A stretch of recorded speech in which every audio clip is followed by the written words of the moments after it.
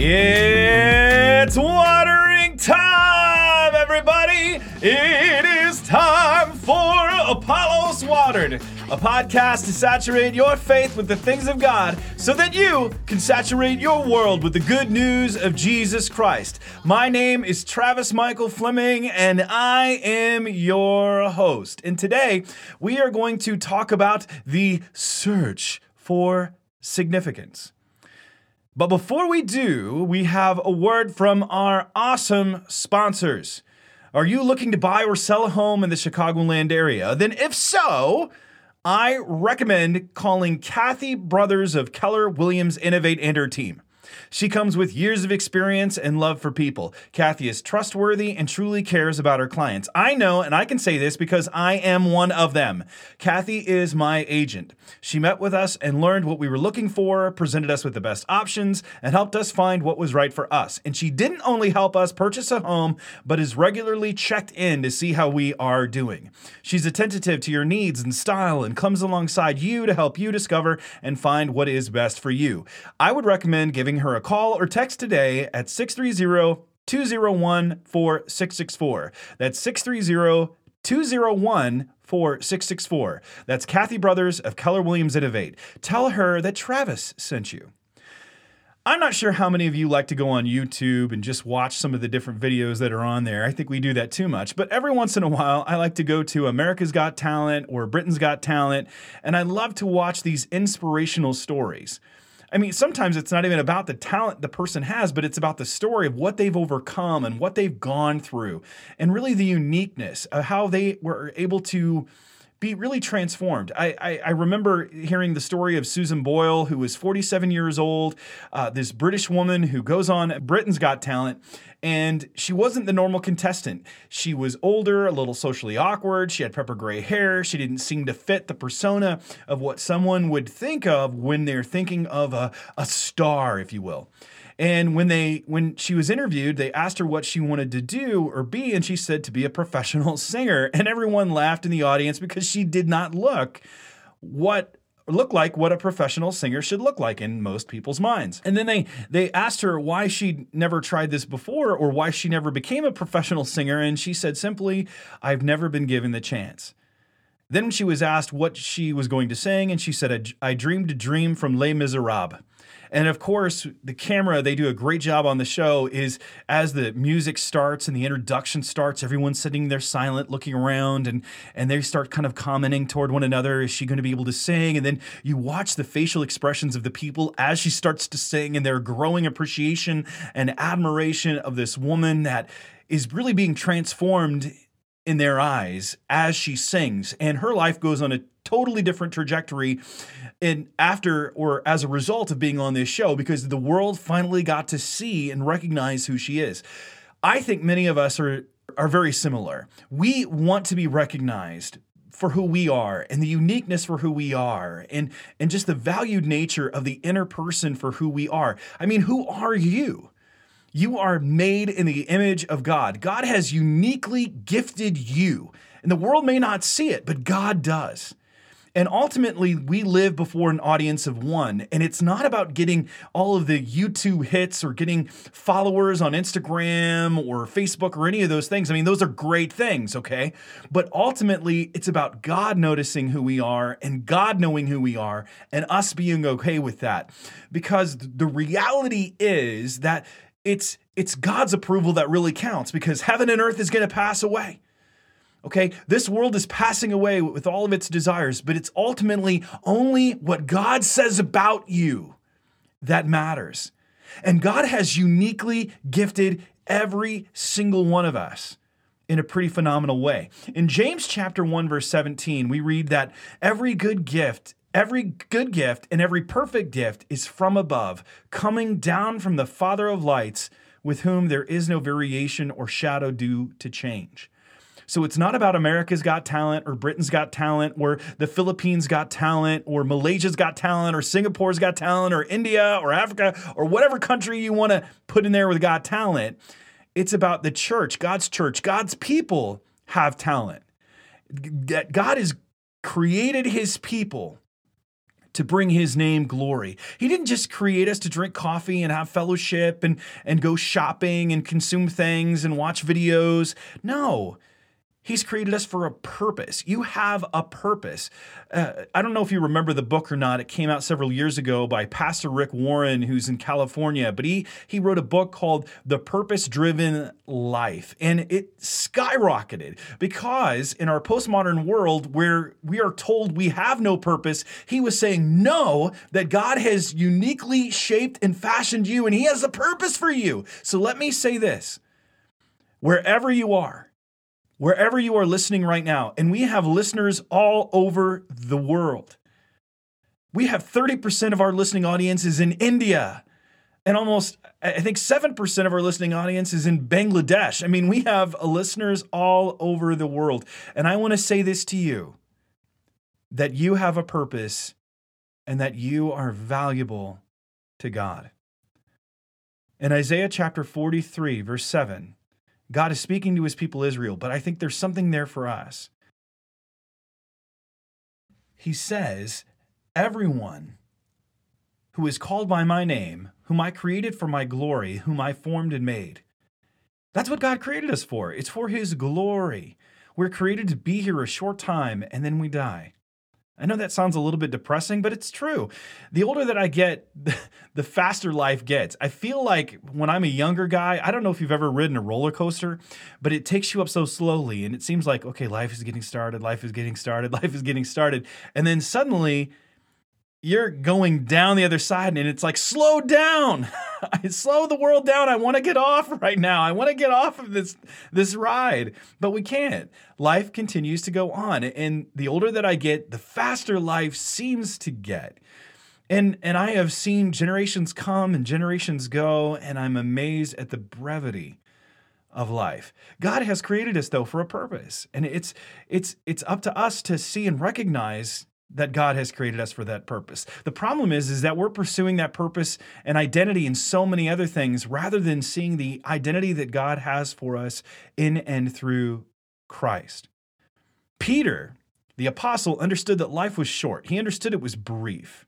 And he understood what we had to do in the time we have before we step into eternity. And that's either happens when Jesus comes again or when we die.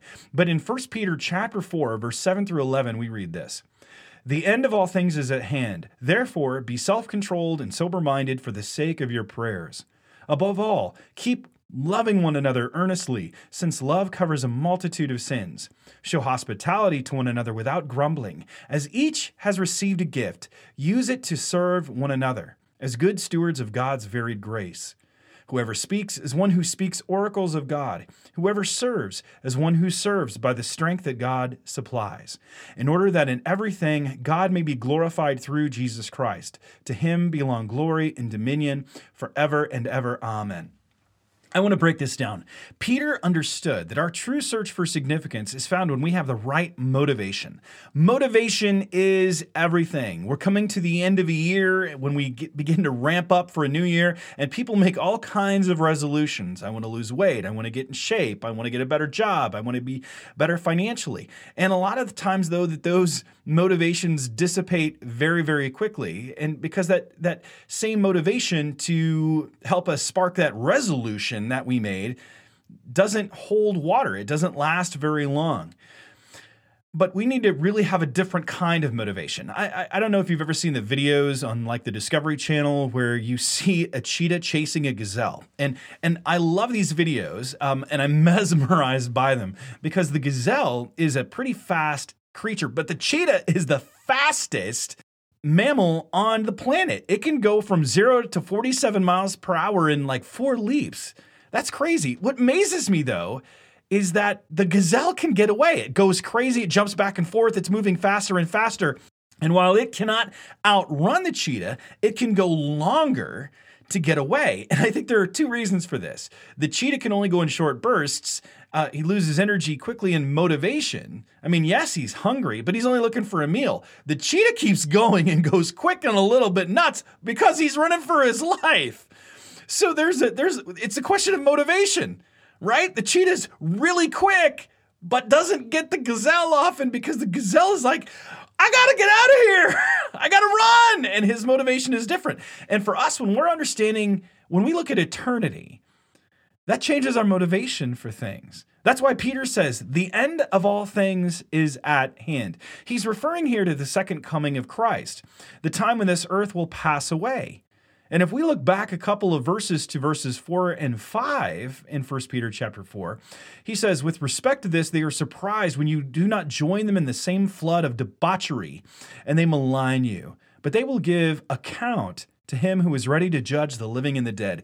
Ooh, that's sobering to me. It's like, ooh, I get shivers and shake when I read that, because it says in this passage that we're looking at today, it gives hope and purpose in the midst of suffering. And Peter's reminding them that the wicked of this world, those who have rejected Christ, not those who just believe in this generic moral therapeutic deity, but the real God of the Bible, who are seeking to follow him with all of their heart, soul, mind, and strength, and want to obey him over all things, he's reminding them that the wicked will be judged, and the righteous, those who have truly trusted in Christ, not just by their verbiage, but by their lives, and they reveal that by their lives, will be rewarded.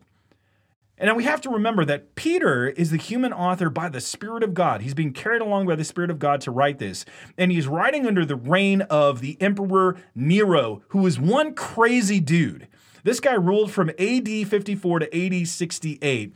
And it's almost certain that when Peter wrote this letter, he wrote it from Rome. And it was probably right before Nero, or what was known as the Neronian persecution. Nero was a nut job de jour. And so this date that he's doing this is probably AD 62 to 63, when Nero went full bore against the church. I mean, massive persecution, killing people, blaming them for all these kinds of things. I mean, people are running around trying to get away, fearful for their lives. And here we are told, as Peter says, that the Christians are to be full of hope, for they will certainly enjoy this end-time salvation, since they're already are enjoying the saving promises of God here and now through the death and resurrection of Christ. See, he's saying this is your proper motivation. Jesus is coming again, and this world is not going to continue on forever. And what you're going through now, there's a reason for it. And what you see going on around you, and the wicked are going and seemingly going full bore, no problems, seemingly having their best life now, but everything is going to be brought to an account. And that's something I don't think we talk about anymore. We don't talk about God's judgment. We talk about God's love. And yes, God is a God of love, but he's also a God of wrath. I don't know why we don't think that God's not going to judge. God is going to judge. And that should freak us all out, at least a little bit. And this world isn't going to continue on forever. Jesus is coming back, and it's going to be, I mean, talk about the news story.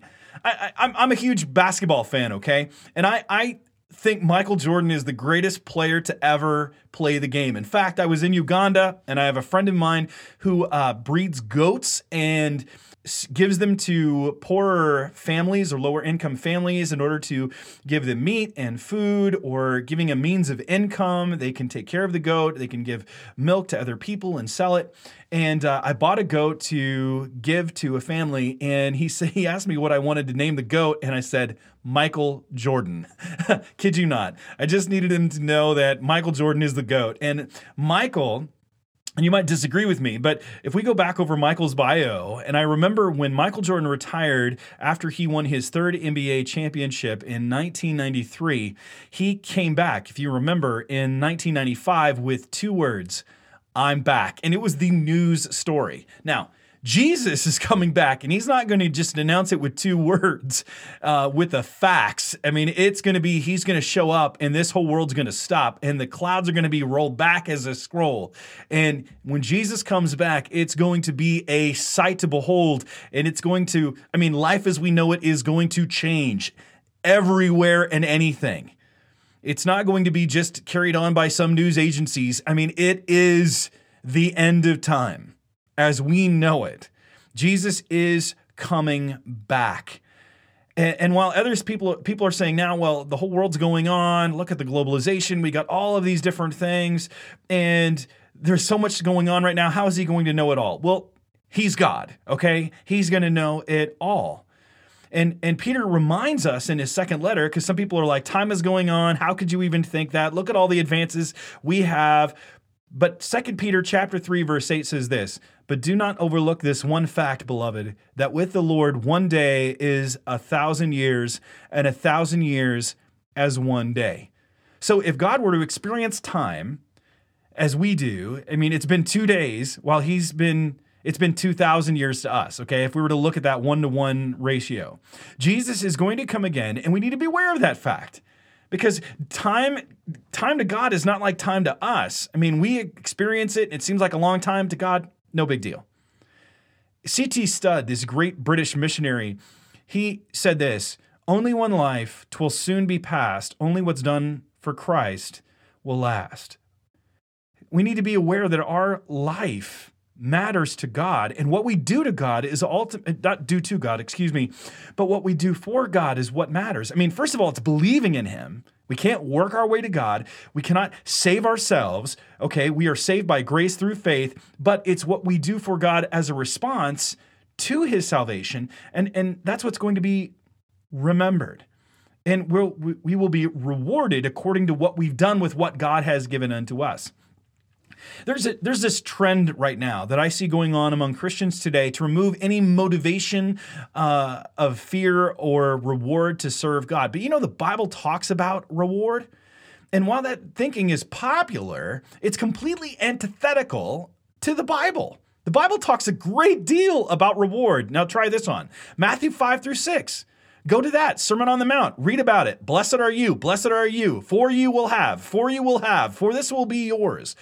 And you can see that in Matthew chapter 10, verse 42, or Luke chapter 6, verse 20-36, or 1 Corinthians 3:14, or 1 Corinthians 9, 16-17, or Hebrews 11:26, 2 John 1:8, Revelation 11:18. And he also talks about judgment. Matthew chapter 11, verse 22 and 24, 12:36. Romans 2:5, 2 Peter 3:7, 1 John 4:17, and Jude 1:6. I give you those verses if you want to stop and take some time to look those up and see that there is reward as a motivation and judgment. And we have to understand that and not just go on and say, I don't do this for the reward. We do things for the reward. And God promises us reward as motivation. Both reward and judgment are to be motivations for us to be effective stewards of the time that we have and the resources that He has entrusted to our care. So our true search for significance is found when we have the right mindset. Look at verse 7. 1 Peter chapter 4. Therefore, be self-controlled and sober-minded for the sake of your prayers. He's giving a command here. We are stewards, and as stewards are called to be self-controlled. Now, this Greek word for or sober-minded means to be of sound mind. That means to be like temperate, okay? To be of sound mind, to exercise self-control, to curb one's passions. All right, that's the opposite of what our world says. If it feels good, do it. He's saying no. This is about habitual self-government, which is its constant reign on all the passions and desires. Not only is sanity returned to the demoniac in Mark chapter 5, verse 15, where this same word is used, but self-control. So he's sober-minded and he becomes self-controlled. This wild, crazy dude becomes the docile, quiet, self-possessed individual whom the people viewed with a critical eye. They didn't trust him. And today, we don't talk about self-control or being sober-minded. Here we are to be self-controlled. And Plato, the great Greek philosopher, defined self-control as the mastery of pleasure and desire. Not ruled over it, we rule over it. It's like mastering walking. When if you're a parent and you have a kid, and your child is a little baby and you're watching them crawl and then watch them walk, and you are so amazed when they take that first step and everybody applauds and cheers and it's awesome. And you master it pretty quick, though. I mean, it's that first step, but we know after that, we don't applaud them when they're 20 years old and they take a step, unless there's something else that is not working correctly. And the same when they go to the bathroom by themselves and they learn how to be potty trained. We applaud when they use that because they're mastering that. They understand how to to master their bodily functions and balance, and those things are important. But as we grow, we have to learn to master those desires that we have within us and not let them rule and reign over us. Yes, we all have desires and they have their proper place, but they can't be everywhere and they can't rule every single part of our lives. We have the ability to say no to our pleasures and our desires, and especially when they go outside of the bounds, and that's when it becomes sin. And we can say no because when you are a Christian, you have the Spirit of God within you. When you become a believer in Jesus, God places His Spirit in you to help you grow and become like Jesus and live the life that He desires you to live. And so we learn how to say no to sin and yes to God. And since we are in these last days, and we are in the last days, but the last days isn't just talking about the 21st century, it's talking about the time when the Spirit of God descended on the church in Jerusalem in Acts chapter 2. That's the beginning of the end times. And we are in these last days. And because we're in these last days, we have to know how to control ourselves. Sin abounds. It's everywhere. It is at our fingertips. We can scroll and find it in seconds, nanoseconds. And other generations had to hunt for sin all the time. We can get it anytime we want. Sin abounds. It hides all around us. It disguises itself, though, as innocent pleasures that our friends and family might get into, and we might see laughed at on television and celebrated and just really admired. And the reality is, it's still sin in the sight of God. And we have to learn to control our appetites. We have to learn to say no to sin. And we can because we have the ability to do so because we have the Spirit of God within us. You don't have to sin. You don't have to continue giving into that same old sin as you have been before. John Piper, pastor and theologian, warns that the end is near indeed. If anyone dallies with sin in the world, thinking, I have lots of time, he plays the fool. The judge is at the door, and the time remaining should be spent in earnest prayer that we not be made drunk and hard by the cares and pleasures of this world. What he's saying there is that we are also called to be sober-minded. So we have self-control. We are to be self-controlled, say no to sin, and sober-minded. Now, to be sober, to be temperate. I mean, I don't know if you've ever seen a person that's drunk. I went to a restaurant. I was trying to go out with these people from my gym, and it's a restaurant and it has a bar, and we were watching a football game together, and the game was over, and one of the men that came had been drinking for some time. And as we're getting ready to leave, I'm watching him. And I thought he was joking, but he's staggering. He's running into tables. He's dropping his keys. I realize this guy's going to kill somebody. So I take his keys away and I drive him home in his car, and then I have someone come and pick me up. But watching someone drunk is not a fun thing. I mean, we mock it on movies or we laugh at it when we see people doing it, but the person is not in control of their senses. And when he's talking about being sober-minded, it means to be free from controlling factors or influencers. We realize that we're living life ultimately before an audience of one. We are responsible for our lives before God, and we don't want anything that's controlling us except the Spirit of God, because what we do in this life does really matter. I was driving along the other day and I saw a sign on the side of the road. It just said, what you do matters, or everything you do matters. So true. It does. It reminds me of the movie Gladiator starring Russell Crowe. And he says, what we do in life echoes in eternity, or what we do echoes in eternity. So true, but not in the ways that we often think. And I think we just kind of go through life laughing. And I think of Heath Ledger playing the Joker in The Dark Knight when he says, why so serious? I mean, we do need to take life a little bit serious. I mean, there are times when we not need to take ourselves so seriously, but we do need to take life serious. Now, this doesn't mean that we're all the time just anxious over everything coming down our way. No, because we are to rest. We are to find peace and proper perspective and rest in God, and we can laugh and have fun and enjoy this world. But it does mean recognizing that our lives have an ultimate end point and that we are responsible to God for them because our life is important. I like how one scholar that I found out, I can't remember the name of the scholar, but he wrote this: take things seriously, being aware of their real importance and being ever mindful of their consequences in time and in eternity. The sober saint approaches life not as a jest, but as a serious matter for which he is answerable, or she is answerable to God. Let us not become intoxicated by Satan's three vintage wines: the lust of the flesh, the lust of the eyes, or the boastful pride of life, according to 1 John 2:15 through 17. I like to call them the three-headed monster. This author goes on and says, in the New Testament, the Greek word nepho is used only figuratively, meaning to be free from every form of mental and spiritual intoxication. The idea then is to be calm and collected in spirit, circumspect, meaning aware of oneself, self-controlled, well-balanced, clear-headed, be self-possessed. For believers, a more accurate description would be spirit-possessed under all circumstances. It speaks of exercising self-restraint, which is enabled by the Spirit, and being free from excess, from evil passion, from rashness, etc.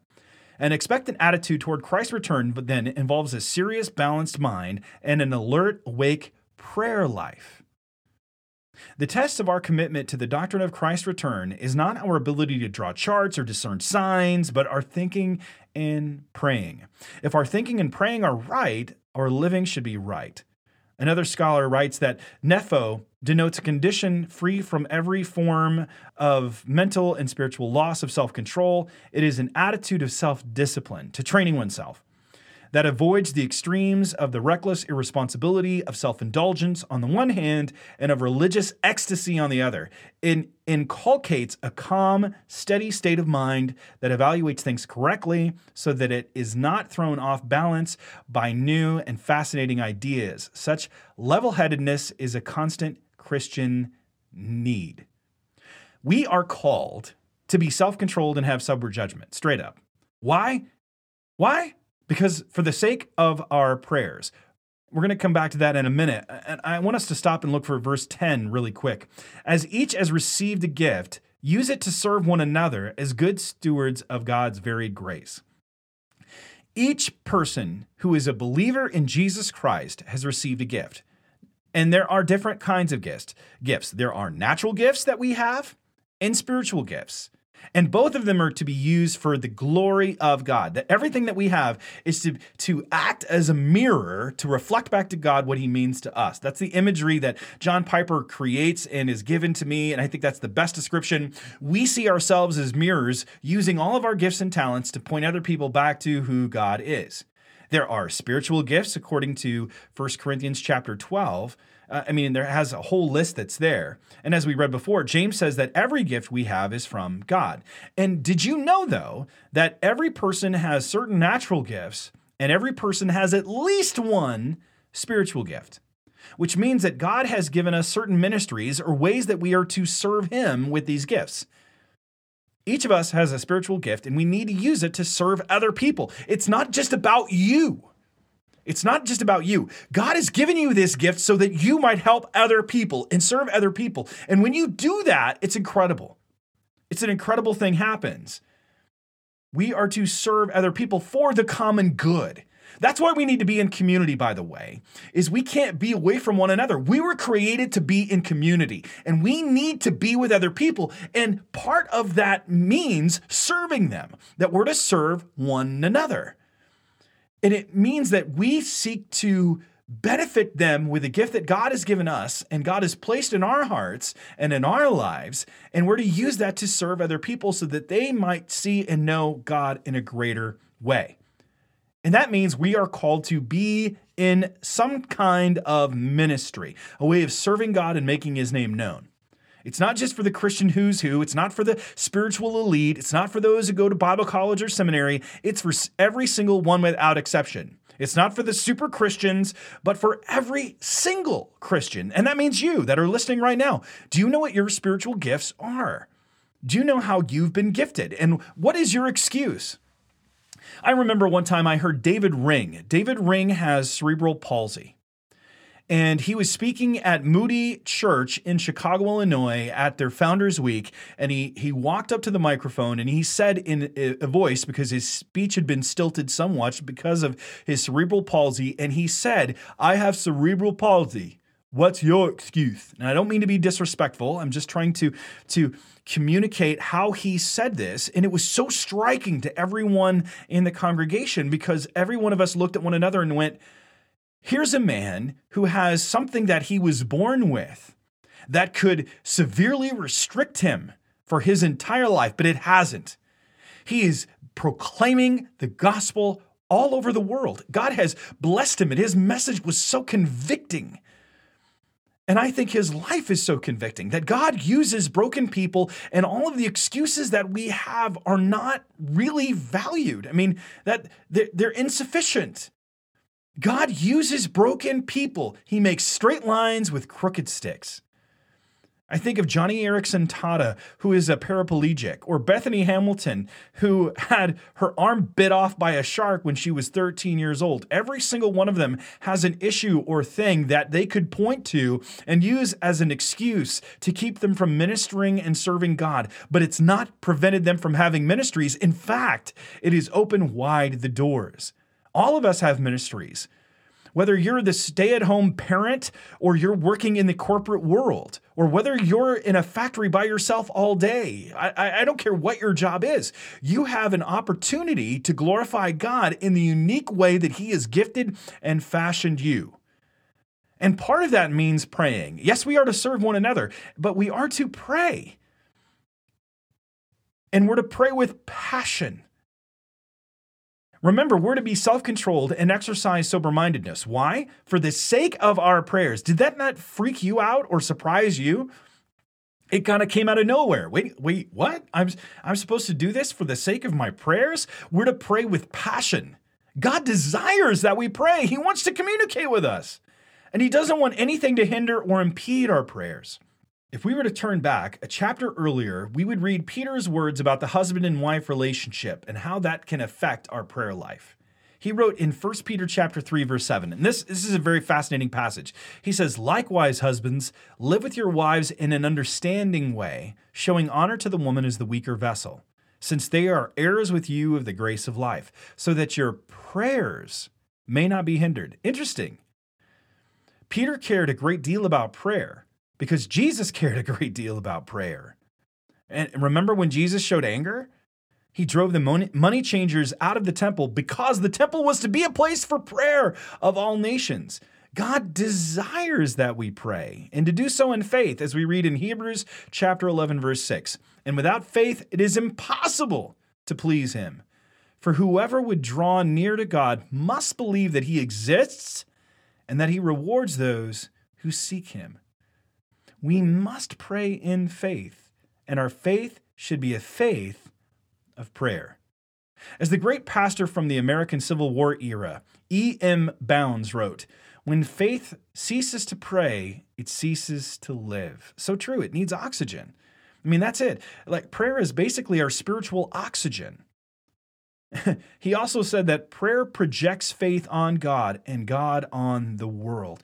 Only God can move mountains, but faith and prayer move God. I love how Tim Keller put it. Prayer is rebellion against the world's status quo. I love that quote. I love it.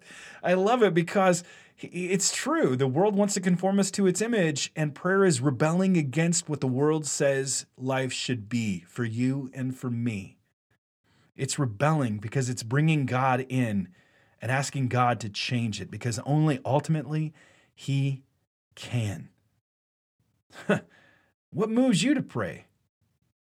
Well, I mean, do you believe that God hears your prayers, that God cares?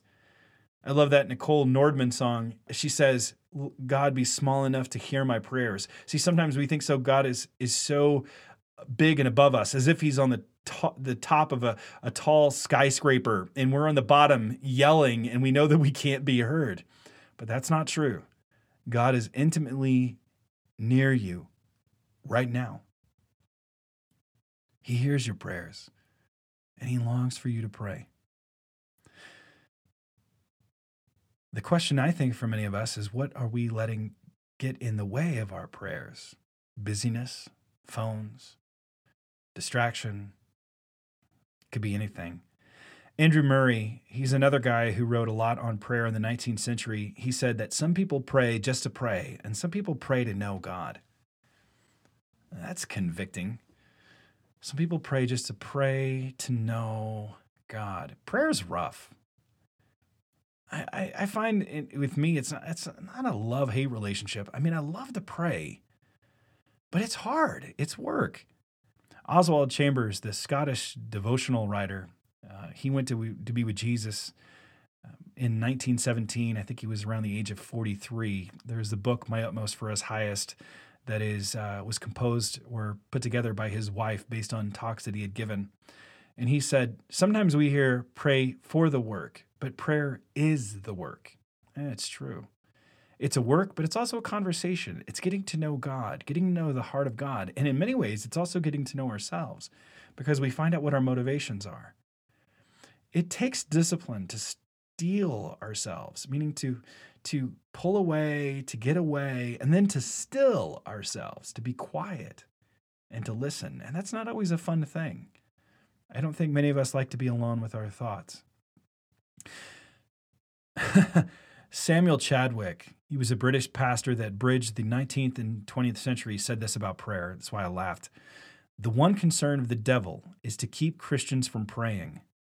He fears nothing from prayerless studies, prayerless work, and prayerless religion. He laughs at our toil, mocks at our wisdom, but trembles when we pray. That's convicting. I think we have a lot of hype in our world today. Facebook, marketing, YouTube, all these different things going on. And I've wondered, how much are we praying? I'm not saying those other things aren't great tools. They are. They can reach the world. They're wonderful.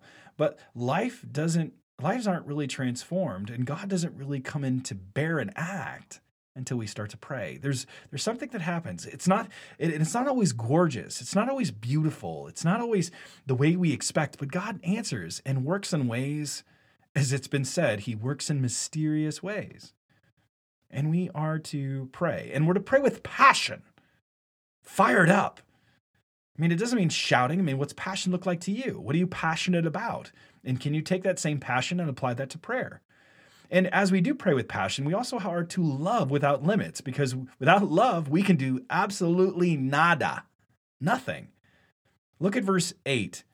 Above all, keep loving one another earnestly, since love covers a multitude of sins. Love covering a multitude of sins is not a new concept.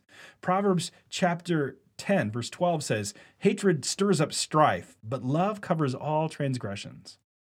Or James chapter 5, verse 20, let him know that he turns a sinner from the error of his way, will save his soul from death, and will cover a multitude of sins. Love hard. That's one of the reasons why I married my wife, because I saw how hard she loved people. I mean, when she loved people, she loved the broken, the beaten, those who hurt her. She still loved them. And I was so amazed at the depth of her love, and I wanted that. She loves hard. Love has a way of covering things over, not in the sense that we're hiding things that need to be repented of or excusing serious things that need to be dealt with. And that's not what I'm talking about. It means that the things that may have hurt us and left a small hole in our hearts or tear in our hearts, that we'll fill in the cracks with love. Like a crack in a drywall, we fill it in with some putty. Charles Haddon Spurgeon, one of my favorite pastors, the British pastor of the 19th century, he said, it covers them sometimes by not seeing them, talking about love. For where there is much love, we are blind to many faults, which otherwise we might see. We do not exercise the sharpness of criticism which malice would be sure to exercise. Besides that, when love applies herself to prayer, and when, in addition to prayer, she kindly gives admonition to a beloved friend, it often happens that true Christian love does really prevent a multitude of sins. The apostle does not mean that by loving another person, I shall cover my own sin, nor does he mean that the exercise of charity and the common acceptation of that word can cover my sin. But if I have much love to others, I may be the instrument and the hand of God for covering many of their sins in one or other of the senses I have mentioned. Where love is, people overlook the small stuff and even some of the big stuff.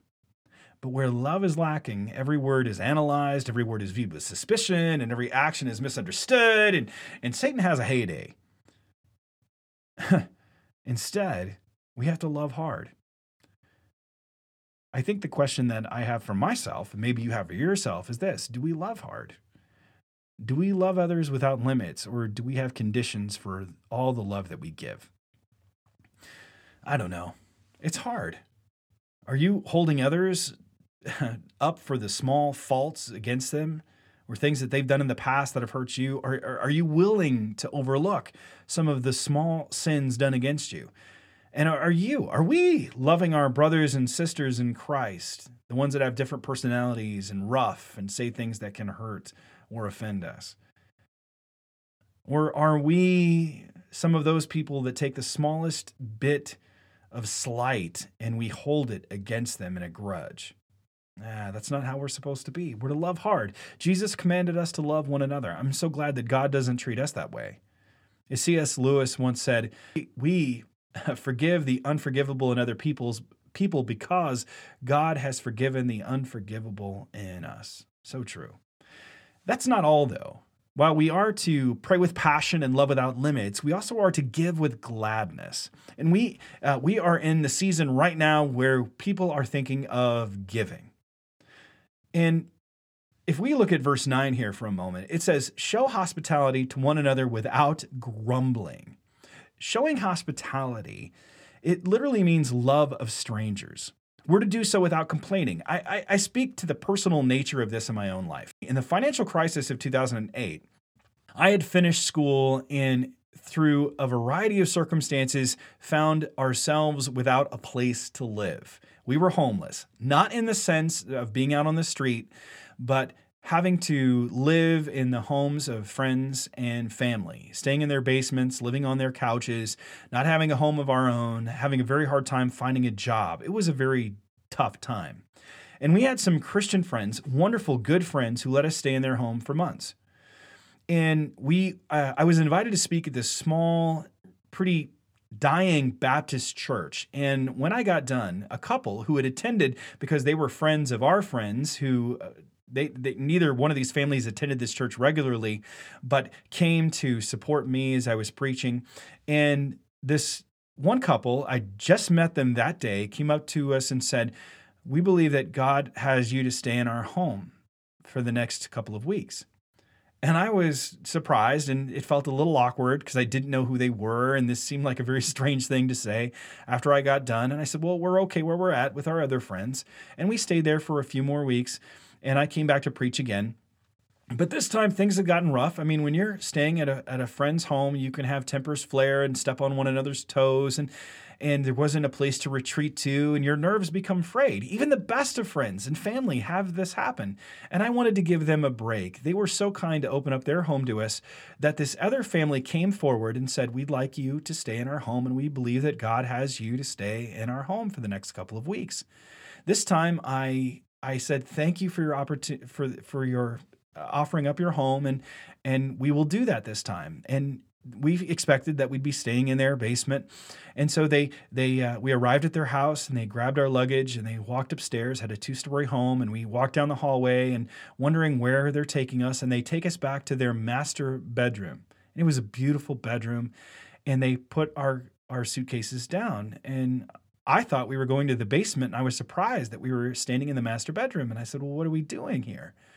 And they said, this is where you're going to stay. And I said, well, where are you staying? They said, well, we're going to stay in our children's room. And I was so humbled, and I felt so loved and so honored and so unworthy at that moment in time because I didn't have a job. I had been preaching and looking for positions and hadn't found anything. And I felt kind of worthless and that I felt less than. And here this couple was honoring us by putting us up in their home, and us as a husband and wife in their bedroom, and our kids in their in one of the other rooms, and they were sleeping in their kids' rooms. It was an incredible thing. And they were showing us hospitality. And I've seen how big this is in so many other cultures around the world. I was speaking with some Russian friends who were children during the time when communism was still standing and the Soviet Union was still there. And they talked about how their families, who were believers in Jesus and had to remain secret, were entertaining missionaries and pastors all the time that they didn't even know. That they would come into this community and quickly found out that they were Christians and they would stay in their homes. The early church did this all the time because they didn't know if there were people that they could trust. So they would entertain evangelists and pastors and other people. And we need to rediscover hospitality again. And that means opening up our homes, paying attention to those who are in need, and willing to do so. And it's a risk. It is a risk for our families, for our children, for ourselves. But it's something that God calls us to. Remember, we're to walk by faith and not by sight. God is always calling us to take risks. And part of that means extending hospitality. Now let's get back to our text. I want us to look at our remaining two verses in this passage that I read for us today, found in verse 10 and 11. As each has received a gift, use it to serve one another as good stewards of God's varied grace. Whoever speaks is one who speaks oracles of God. Whoever serves is one who serves by the strength that God supplies, in order that in everything God may be glorified through Jesus Christ. To him belong glory and dominion forever and ever. Amen. As I said earlier, each of us is given a spiritual gift for the common good. But what are we to do with that gift that we have? And that means to serve with sacrifice. Serve with sacrifice. We don't sacrifice very well all the time, although I think if you're a true believer, there's a part of you that wants to do that because you know that's what God's calling you to do. In 1 Peter chapter 4, verse 11, we read that there are some who speak and some who serve. Peter divides these groups into speaking and serving gifts. Those who speak must not present their own ideas. Instead, we have to preach the text as an oracle of God, that it comes from God, not our own ideas, not what's going on politically, not what other people think it means. What did the author intend it to mean? That's what we're to do. That's what God has called us to do, to speak as one who speaks the oracles of God and to place ourselves under that. That's why I say that there is no one that can be completely objective when it comes to Scripture. We are all subjective. Why? Because the Bible indicts each one of us, and we're under its condemnation. And we have to find hope and forgiveness and truth through Jesus Christ and Him alone. And He tells us and calls us to serve with sacrifice, whether it's speaking or serving behind the scenes or in some other capacity. We are to serve, not depending on our own strength, but on what God has and what God has said, so that God alone may be glorified through Jesus Christ. Are we serving? Are we loving? And are we giving? If you want to feel significant, then give yourself away in service to the Lord.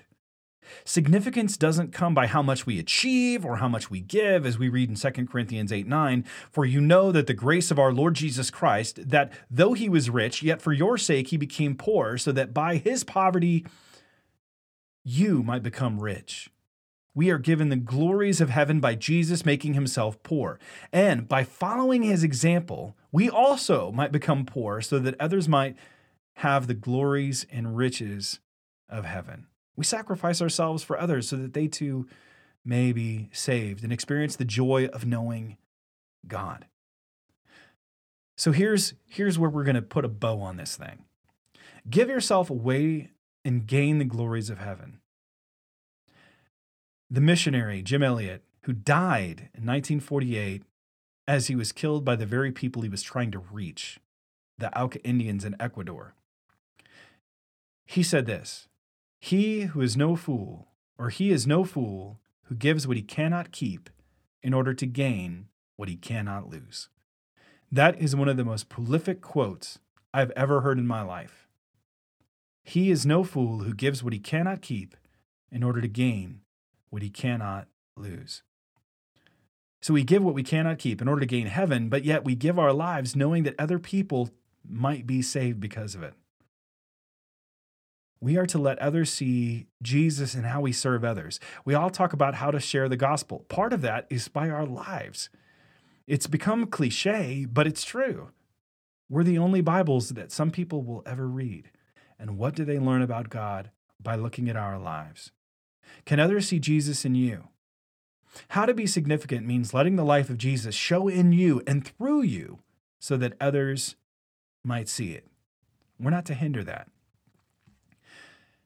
Before I leave today, I know that there are some listening in some closed countries to the gospel of Jesus Christ. I'm not sure how you're listening, but I know that you are. I want to say this to you. Are you listening today and you don't know who Jesus is? He is the only one who was and is truly significant. We are significant by relationship to him. By coming to know him, we see, first of all, that God places a great significance upon us and that we are worth and have high value in the sight of God. But when we become a follower of Jesus, we become a son and daughter of God, the Most High King. We are transformed and we become new creations. He is significant because he is God's only son who gave himself so that we might live. If we are to embrace him as Lord and Savior of our lives, we are to confess and repent of our sins, which means turn away from them. Admit they were wrong, but turn away from them. And then we place our faith and trust in who God is. And that is who he has revealed himself in Jesus Christ, because only he can save us from our sins. Our sins require death, hell, shame, suffering. But Jesus came and was tempted in the same way we are, yet was not without sin. He lived the perfect life that we could not. He died a criminal's death that was to be ours or was ours, and there was no sin in him. He became sin for us, so that in him, by faith, we might become the righteousness of God. And he rose from the dead on the third day. He gave his life for us so that we might not die, but have everlasting life in the presence of our Savior and God. Do you know him? Not just know about him. Do you know him? Jesus lived to give himself. And now he offers that life to you, this resurrection life that is no longer bound by death. He offers to you by faith. Will you take it? The only way that you can be forgiven of your sins is to embrace him and believe what he did on the cross for you. Don't wait. Do it today. The Bible speaks in a present tense. Behold, today is the day of salvation. Let this day be your salvation day. Don't wait. Do it today. And once you do, please let us know. We would love to hear from you and how God is using this podcast that we've created and he's led us to do. We want to see lives transformed. We want to see your world saturated with the things of God. Let us know how this episode has encouraged you. Please throw us a like, rate us, and share this with other people. Feel free to join our Facebook page and follow us on Instagram at Apollos Watered. Be listening also over the next few weeks because we have some big announcements that we want to share with you. This is Travis Michael Fleming of Apollos Watered. Stay watered, everybody.